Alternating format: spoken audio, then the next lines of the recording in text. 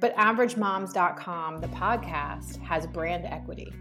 You should use that soundbite. Use that soundbite in the intro, Alicia. You should use that one too. Use that soundbite too. By the way, this one's not drinking. I got a little drunk at the end of the last podcast. We're average moms with average problems, and you're about to listen to them. Perfect. What was that dinging noise? That was a text message. Welcome to the AverageMoms.com podcast. You're listening to Alicia, Caroline, and Crystal. We are average moms with average problems, and you're about to listen to them.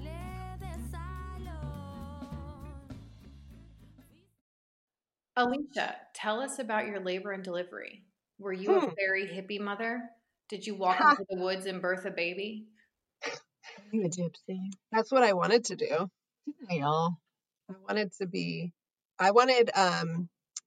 I was very, very intent on having a no intervention, unmedicated birth. And so I really researched that a lot. Are we talking about first birth or second birth? Well, we can talk about both. The second one was very, very fast. So the first one with Graham, You had grandiose visions of birthing in a field of flowers. yes. And I had a really amazing OBGYN team and office that really supported everything. And being in San Francisco, everyone was really on board with so unmedicated and no intervention type labor, unless it was, an issue otherwise. So that was my plan. I didn't want an epidural. I didn't want any interventions. I just wanted to labor naturally the way that my body was going to do it. And I wanted to, maybe use the tub if I wanted to and all those things. I went into labor on a Monday evening, and it was like intermittent contractions here and there. We went out to dinner, and then we played a bunch of video games. I forget what we were playing on the Switch, Tetris or some other game. And my labor stalled and it went away. And so I just kind of went to bed. And then at 9:00 in the morning on the Tuesday, I felt a huge contraction and then nothing for hours. And so Hank was like going to go call his mom to come fly out to be with us. And then, nothing was going on. I told him to go to work. And then around 4:00 in the afternoon, actually, I'm trying to remember, nothing really was going on. And then, so around 7 p.m. after we ate dinner, the contractions started to kick in more. Around 10 p.m., he went to bed, and the contractions were going a little bit stronger, and a little bit closer together. Like they had stalled a couple times. And then finally at 2:00 in the morning, they were pretty strong and close together. And I decided to call the doctor or the midwife line and just be like, should I go into the hospital? We were about 15 minutes away from the hospital. So is that the first time you called the doctor? You knew you were in labor. You didn't, your first time, I feel like I might have peed myself a little and thought my water broke. So you just were going with it? The contractions themselves, I didn't call them because my water never broke. And I knew that they were I did actually call them initially, and they said, wait until you're 5 minutes apart and the contractions are 1 minute long. And I was like, okay. And especially since they were so close, I wasn't too worried about it. But at 2:00 in the morning, I woke Hank up. I was like, we got to go. I think we're going to go. And mind you, this is 3 years ago now, so my memory is bad.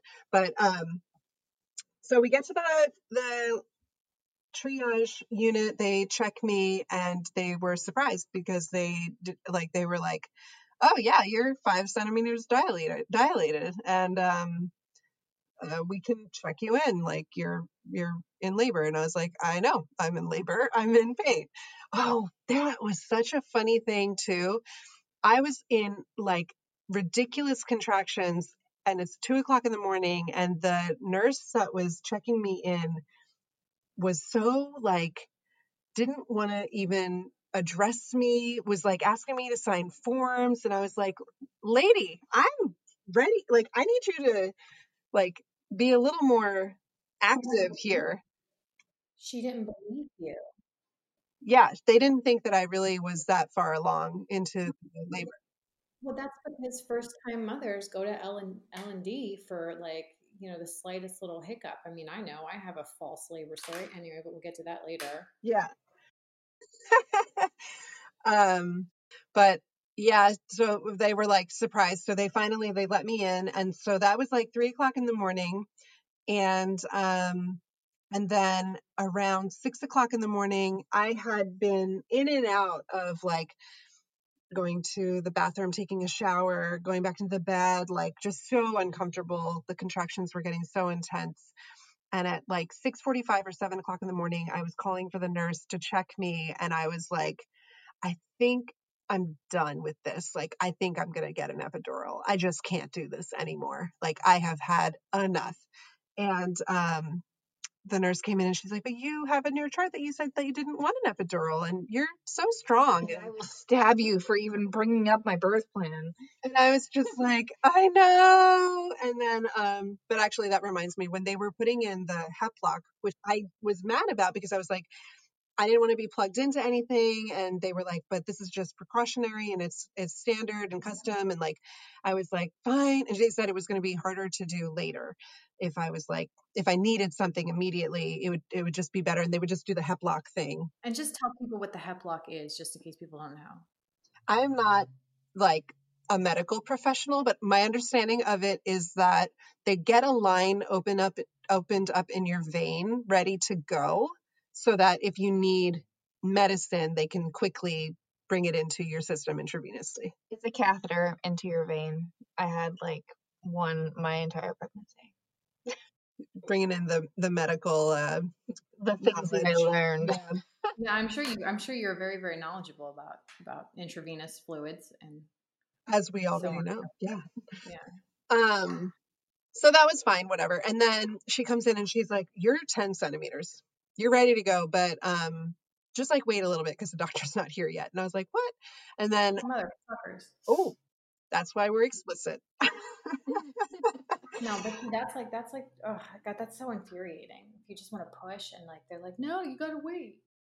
Yeah. So then that was like 7:00 in the morning. And so I was at 10 centimeters, but baby wasn't necessarily in the negative or whatever station that that Graham needed to be in to be ready to push.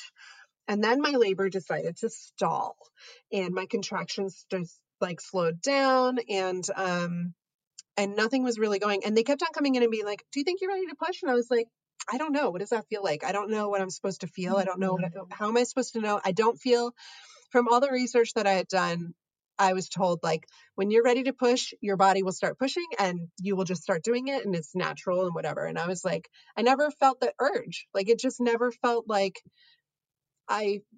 and now having gone through a second labor, I kind of know what that feeling feels like now. But I swear, the first with Graham, I did not have that feeling. I just contractions kept coming, and it didn't feel like I was ready to push him out. So they kept on like trying and asking and whatever, and then my contractions were stalling, and they were like, "Well, we're gonna need to give you some pitocin to strengthen your contractions back up, so that you can." Get to the point that you need to be. And I was like, no, I don't want that. Blah, blah, blah. They were like, we're just going to take you to like a 1. And I was like, I don't know what that means, but fine. Ultimately, they ended up giving me like 3 doses of pitocin. And at this point, how many hours has it been? How long? Well, Like since you got to the hospital? since I had been at the hospital, like that was like, let's say 3:00, I'm finally in the room. So now it's like 1:00. So 10 hours of contraction. And then how many hours of contractions, like, kind of like you can't really do anything else, contractions prior to that? At least 7 hours. Yeah. Okay. So I've been having contractions now for like 17 hours. Your water hadn't broken. My water did not break.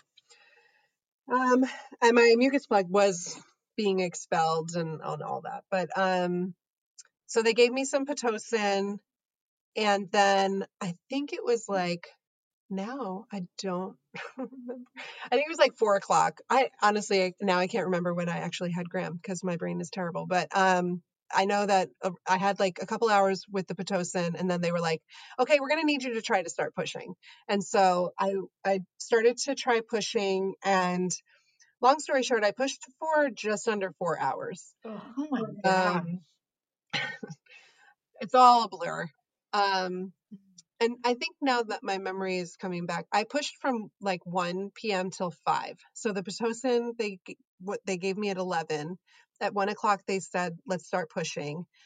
At 4 o'clock, the OB finally came in, or like the delivering doctor. The reason why I couldn't see her earlier was because she was assisting with a C-section, and they were like, just wait for her.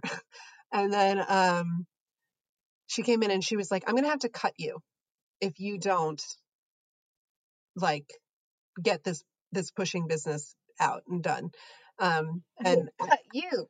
I got like really scared at that point, and like I was just like, I don't even. Also, I had met with almost every single delivering doctor in the practice, and this person I had never met before. So how was Graham during this? Like his heartbeat was well. Were you there like monitoring him? Yeah, so that was the other thing. I was mad because I was like, I didn't want to be hooked up to the fetal monitoring because I had read that like once you're hooked up, you're bound to your bed. And I was like, I want to be able to walk around. I want to be able to like use the breathing ball, and I want to go for a walk, and I want to be able to squat and do all these things. And they were like, you can do that, but we're going to still need to put this fetal monitoring thing on you. And I was like, fine. And then they were like, but now you have to stay in your bed. And I was like, this is exactly what I told you I didn't want to have happen. They didn't have there were wireless ones of those. They didn't, the one that they had was broken or something. And the one that they put on me kept on slipping. So every like 15 minutes, a nurse would come in and be like, is baby okay? Is everybody okay? And like reset the monitor. And I was just like, this is not working out for me. And would you say that, because they say that like the contractions on Pitocin are worse than the contractions. So you were dilated to 10 before you even really got Pitocin. So was there a noticeable difference in the pain level of the contractions? I don't really remember. It was really, all of it was awful. Yeah. Did you have Pitocin at all, Carrie? Yeah. I did not. I never had any pretenses about being unmedicated or natural. I was like, give me all the drugs, make me forget all of this. I don't want to be here, kind of. I think Pitocin contractions are stronger. Yeah. So I mean, I had an epidural, although the second time it didn't really work, but yeah, I mean, it was still painful. It was painful before I got to the hospital, so it's like, whatever. But anyway, Alicia, so from that point, when the nurse told you she would cut you, gosh. The delivering doctor, she was like, I'm going to have to cut you. And so was that like a tough love thing? Like, what the heck is that? Come on, y'all. I definitely didn't really feel supported in that, like I felt too weak to be in the laboring position that I wanted to be in. So they had me on my back and like propped up a little bit. And then at one point they were like, well, if you want to use the bar, you can like rest on the bar. But I didn't feel like I could hold myself up on the bar, and I wasn't getting enough of support. And then mentally, I was like, I'm not in the delivering position that I should be. So I honestly think it was a little bit of a mental fear and block from me just like being too tense and not letting go and letting my body do what it needed to do. So it was like this mental fear of just the incredible amount of pain that is the Ring of Fire, which was awful. So bad. In the middle of Graham being pushed out and his head being pushed out, I said, I cannot do this. I cannot do this. I was screaming, I cannot do this. And they were like, you can, you have to. He's right here. Don't hurt the baby, basically. And I was like, oh my God. I am so kind of outraged at the lack of concern for you. Not that you were gonna hurt the baby, but that they put the pressure on you, that you're potentially going to hurt your baby because you're giving it all you can to push the baby out. Sorry, that just really, really is an insensitive.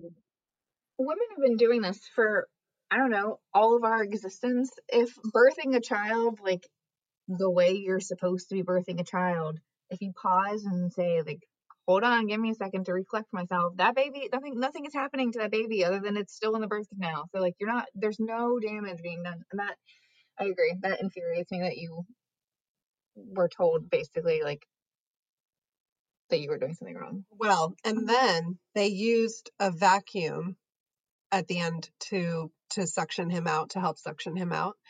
And I swear he's got a mark on his forehead from that. He's 3 years old. And I was like, I don't know if that's going to go away. Also, he broke his collarbone on the way out. I know there's a medical term for this, but I don't have it. Yeah. So he came out, he was healthy and beautiful and everything was fine. I had 2nd-degree tearing, 1 stitch, and as of right now, permanent incontinence. We'll see if I can get that fixed. But ultimately, I was also fine, and I don't recall delivering the placenta. I think I was just in shock, but or anything that happened after that. I was nursing him, or I didn't really know what to do. I had done so much research on being pregnant and what was going on with the baby in my womb and the stages of pregnancy. And Wait, let me guess. Google things. I Googled it. I was Googling a lot of those things. Yes. Did you drink wine and Google things? Except you couldn't drink wine, but you Google things. Sorry, that's Alicia's tagline. I would drink maybe a quarter glass of wine, and that was fine, and Google things. Yeah. And the baby came out, and I was like, I don't know what to do with a newborn. I have no clue. So the nurse was the grandma's crying. The nurse came in. Well, did you change baby's diaper? And I was like, no, I don't know how to do that. Can you show me how to do that? And I had not been near a newborn. I had not been around babies, and none of my friends and none of the people that we were socializing with in San Francisco at the time had small children. And I had no experience with it for years and years and years. And then the baby was crying and they came in, they're like, oh, well, did you try feeding him? And I was like, no, I don't know what I'm supposed to do. Can you help me? And then actually the lactation consultant that came in was really terrible too. So that was a lot of fun. So you might imagine that, or you might understand why I had a significant amount of postpartum anxiety after having Graham. Yeah, take us through your sort of emotional healing process from that kind of traumatic birth experience. Or I don't know, I don't want to characterize it as traumatic unless you would characterize it as traumatic, but it just sounds like you had a lot of unfortunate sort of behavior directed to you. I would say that in terms of perspective, it wasn't traumatic like other women have had, but it was traumatic for me in that I was not expecting such a long labor. I did not realize that I'd be pushing for so long. I did not expect to have trouble pushing him out as much as I did. And I did not expect to be treated by the doctor the way that I was. And she was just trying to motivate me, I'm sure. But it was very, it was a scary moment. I didn't know if I could get him out. I thought he was going to be stuck and get hurt. And I really didn't want a C-section. And I was just worried about him breathing and I didn't understand any of that kind of stuff either. But yeah, that definitely attributed to my postpartum anxiety and intrusive thoughts. Oh, okay. Yeah. Oh, that's where you do you go catastrophic on everything, right? Yeah. We're gonna run off the road and die in a whatever, or I'm gonna accidentally drop the baby and crack his skull open, or those things. To segue into the other side of the the labor with Finn, which was the complete opposite. I still had the whole thing where I wanted to have unmedicated, without intervention, labor because I'd already done it once. So I was like, whatever, I can do it again. Yeah, and to be clear, you never got that. You never got an epidural, and you never got any pain management the first time around. So Correct. You camped through that the whole time, all 17 hours. I think at the end of the day, it ended up being like 32 hours. Okay. Well, I'm just, okay. Yes. Yeah. All right. Well, yeah. Cheers to that. Clink, clink, clink. Clink. You know what's funny is don't they say that redheads have a lower pain tolerance? Alicia has red hair, just so everybody knows. But yeah, I thought I read something that there's like some anecdotal that redheads have is it a lower pain tolerance or a higher pain tolerance?